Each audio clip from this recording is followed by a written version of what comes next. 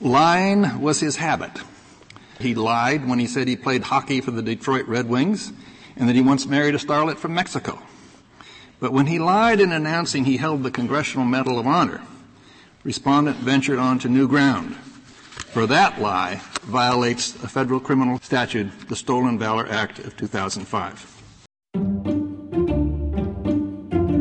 In light of the significant number of First Amendment free speech cases before the court this term, I've decided to add to the show's library of First Amendment Supreme Court case law, beginning with the 2012 opinion of the court that I'll be reading today, United States v. Alvarez. In this case, the court is asked whether the Stolen Valor Act, which became a federal law in 2005, violates the free speech clause of the First Amendment. The first of two acts with its name, the Stolen Valor Act of 2005, made it a federal crime to falsely present oneself as a recipient of any U.S. military medal or decoration. If convicted, defendants might have been imprisoned for up to 6 months, unless the decoration lied about was the Medal of Honor, in which case imprisonment could have been up to a year.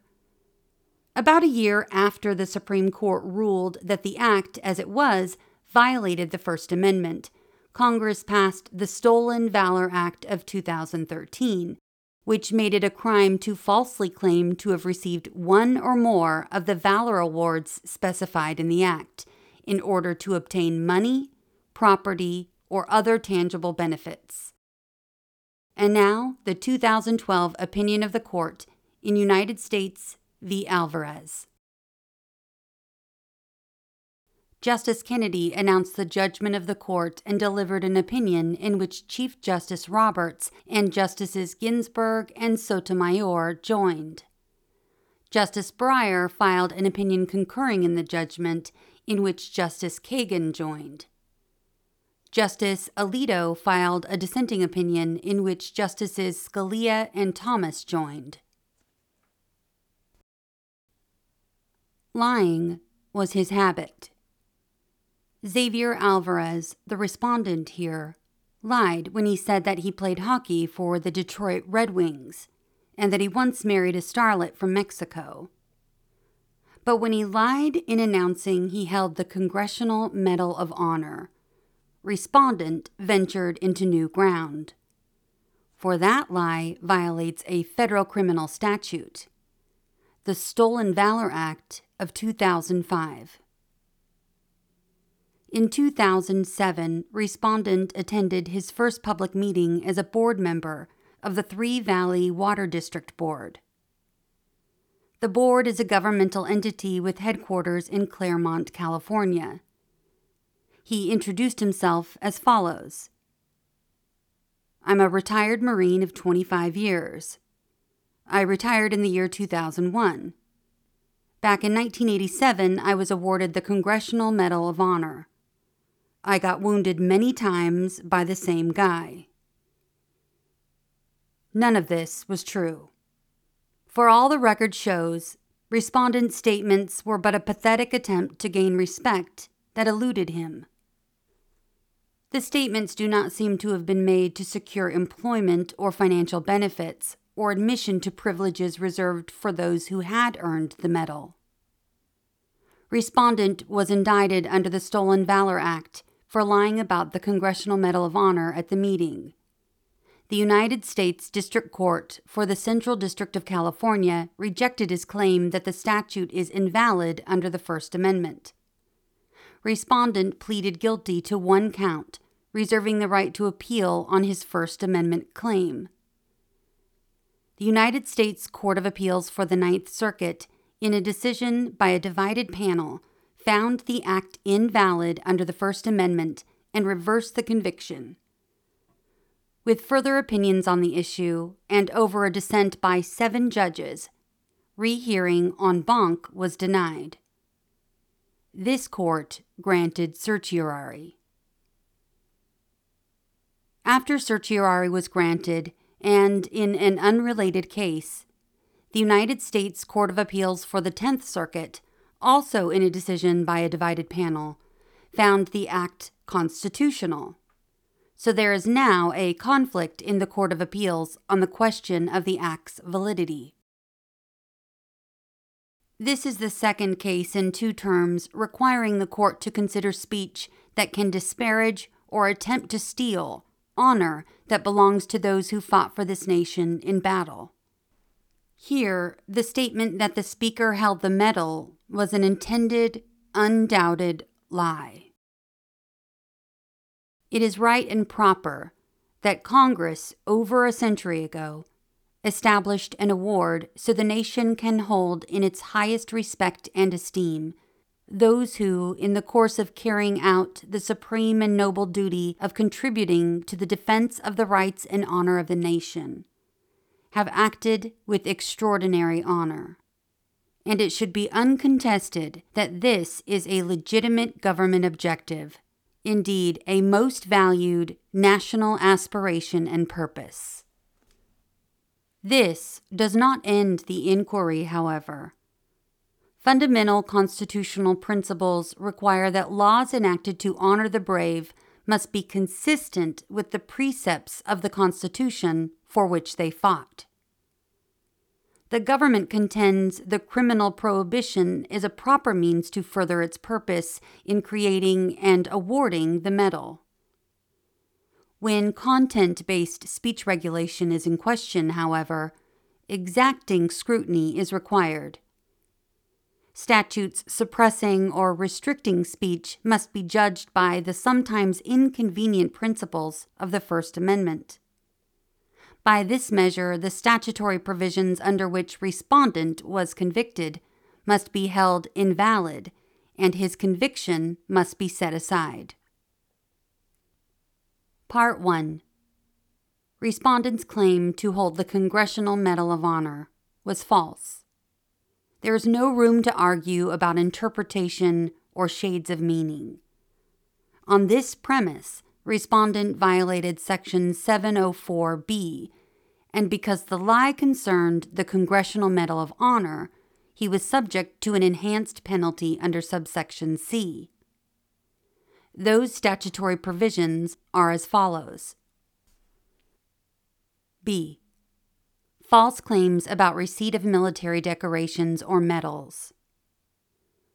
Whoever falsely represents himself or herself, verbally or in writing, to have been awarded any decoration or medal authorized by Congress for the armed forces of the United States, shall be fined under this title, imprisoned not more than 6 months, or both. C. Enhanced penalty for offenses involving Congressional Medal of Honor. 1.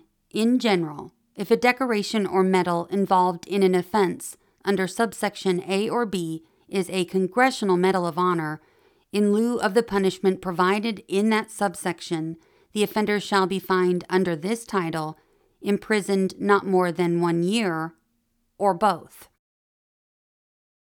Respondent challenges the statute as a content-based suppression of pure speech not falling within any of the few categories of expression where content-based regulation is permissible.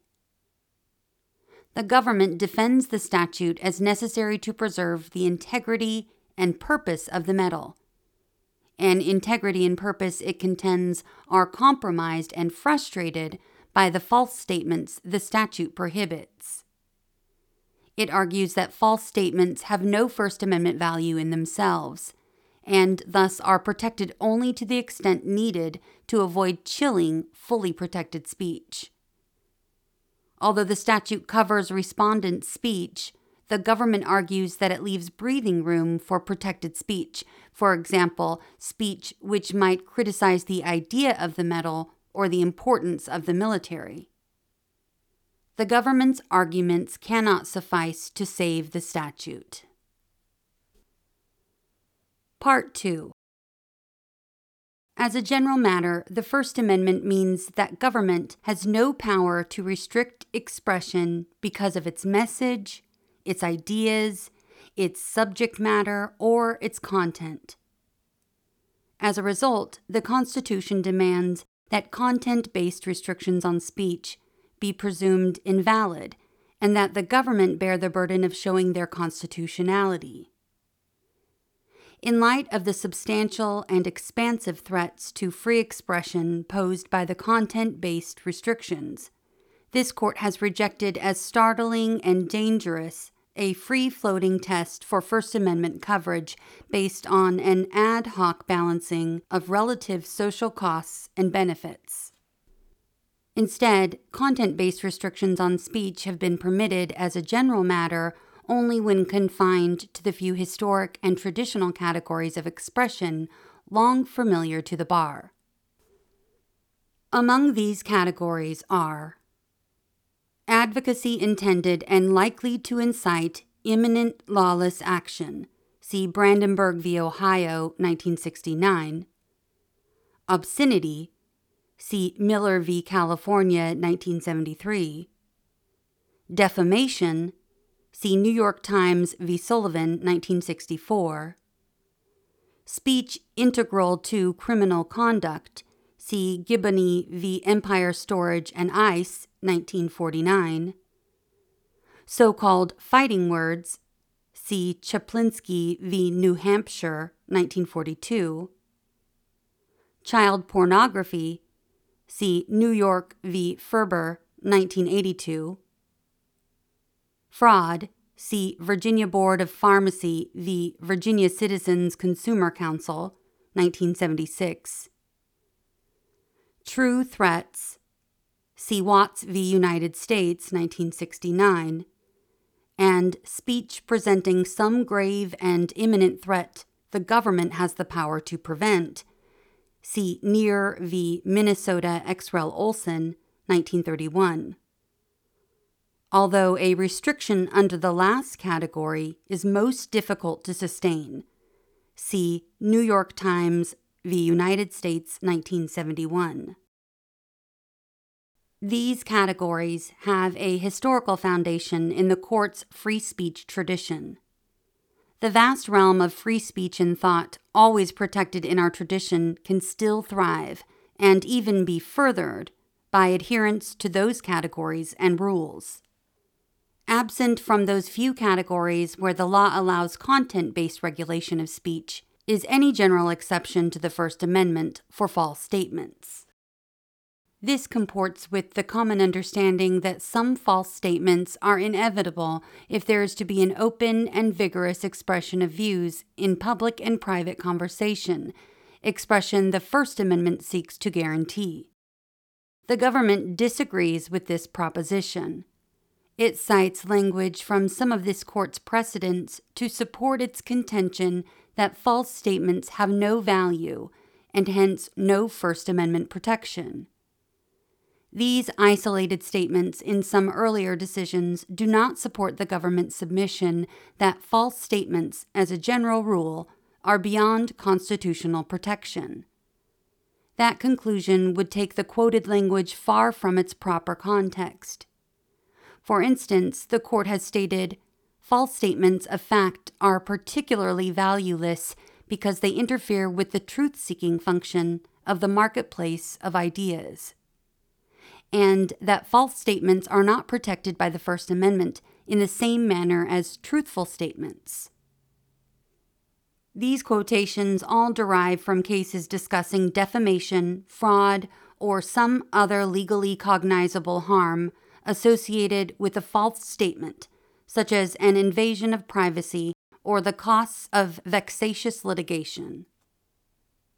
In those decisions, the falsity of the speech at issue was not irrelevant to our analysis, but neither was it determinative. The court has never endorsed the categorical rule the government advances, that false statements receive no First Amendment protection. Our prior decisions have not confronted a measure like the Stolen Valor Act that targets falsity and nothing more. Even when considering some instances of defamation and fraud, moreover, the court has been careful to instruct that falsity alone may not suffice to bring the speech outside the First Amendment. The statement must be a knowing or reckless falsehood. The government thus seeks to use this principle for a new purpose. It seeks to convert a rule that limits liability even in defamation cases where the law permits recovery for tortious wrongs into a rule that expands liability into a different, far greater realm of discourse and expression. That inverts the rationale for the exception. The requirements of a knowing falsehood or reckless disregard for the truth as the condition for recovery in certain defamation cases exist to allow more speech, not less. A rule designed to tolerate certain speech ought not blossom to become a rationale for a rule restricting it. The government then gives 3 examples of regulations on false speech that courts generally have found permissible. First, the criminal prohibition of a false statement made to a government official. Second, laws punishing perjury. And third, prohibitions on the false representation that one is speaking as a government official or on behalf of the government. These restrictions, however, do not establish a principle that all proscriptions of false statements are exempt from exacting First Amendment scrutiny. The federal statute prohibiting false statements to government officials punishes whoever in any matter within the jurisdiction of the executive, legislative, or judicial branch of the government makes any materially false, fictitious, or fraudulent statement or representation.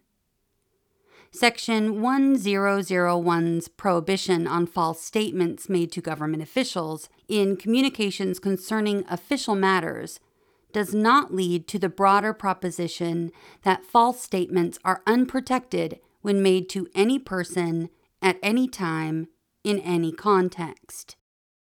The same point can be made about what the court has confirmed is the unquestioned constitutionality of perjury statutes, both the federal statute Section 1623 and its state law equivalents. It is not simply because perjured statements are false that they lack First Amendment protection. Perjured testimony is at war with justice because it can cause a court to render a judgment not resting on truth. Perjury undermines the function and province of the law and threatens the integrity of judgments that are the basis of the legal system. Unlike speech in other contexts, testimony under oath has the formality and gravity necessary to remind the witness that his or her statements will be the basis for official government action that often affects the rights and liberties of others. Sworn testimony is quite distinct from lies not spoken under oath and simply intended to puff up oneself. Statutes that prohibit falsely representing that one is speaking on behalf of the government, or that prohibit impersonating a government officer, also protect the integrity of government processes, quite apart from merely restricting false speech. Title 18 U.S.C. Section 912, for example, prohibits impersonating an officer or employee of the United States. Even if that statute may not require proving an actual financial or property loss resulting from the deception, the statute is itself confined to maintaining the general good repute and dignity of government service itself. The same can be said for prohibitions on the unauthorized use of the names of federal agencies, such as the Federal Bureau of Investigation, in a manner calculated to convey that the communication is approved, using words such as federal or United States in the collection of private debts in order to convey that the communication has official authorization. These examples, to the extent that they implicate fraud or speech integral to criminal conduct, are inapplicable here. As our law and tradition show, then, there are instances in which the falsity of speech bears upon whether it is protected. Some false speech may be prohibited even if analogous true speech could not be. This opinion does not imply that any of these targeted prohibitions are somehow vulnerable. but it also rejects the notion that false speech should be in a general category that is presumptively unprotected. Although the First Amendment stands against any freewheeling authority to declare new categories of speech outside the scope of the First Amendment, the court has acknowledged that perhaps there exist some categories of speech that have been historically unprotected, but have not yet been specifically identified or discussed in our case law. Before exempting a category of speech from the normal prohibition on content-based restrictions, however, the court must be presented with persuasive evidence that a novel restriction on content is part of a long, if heretofore unrecognized, tradition of proscription. The government has not demonstrated that false statements generally should constitute a new category of unprotected speech on this basis.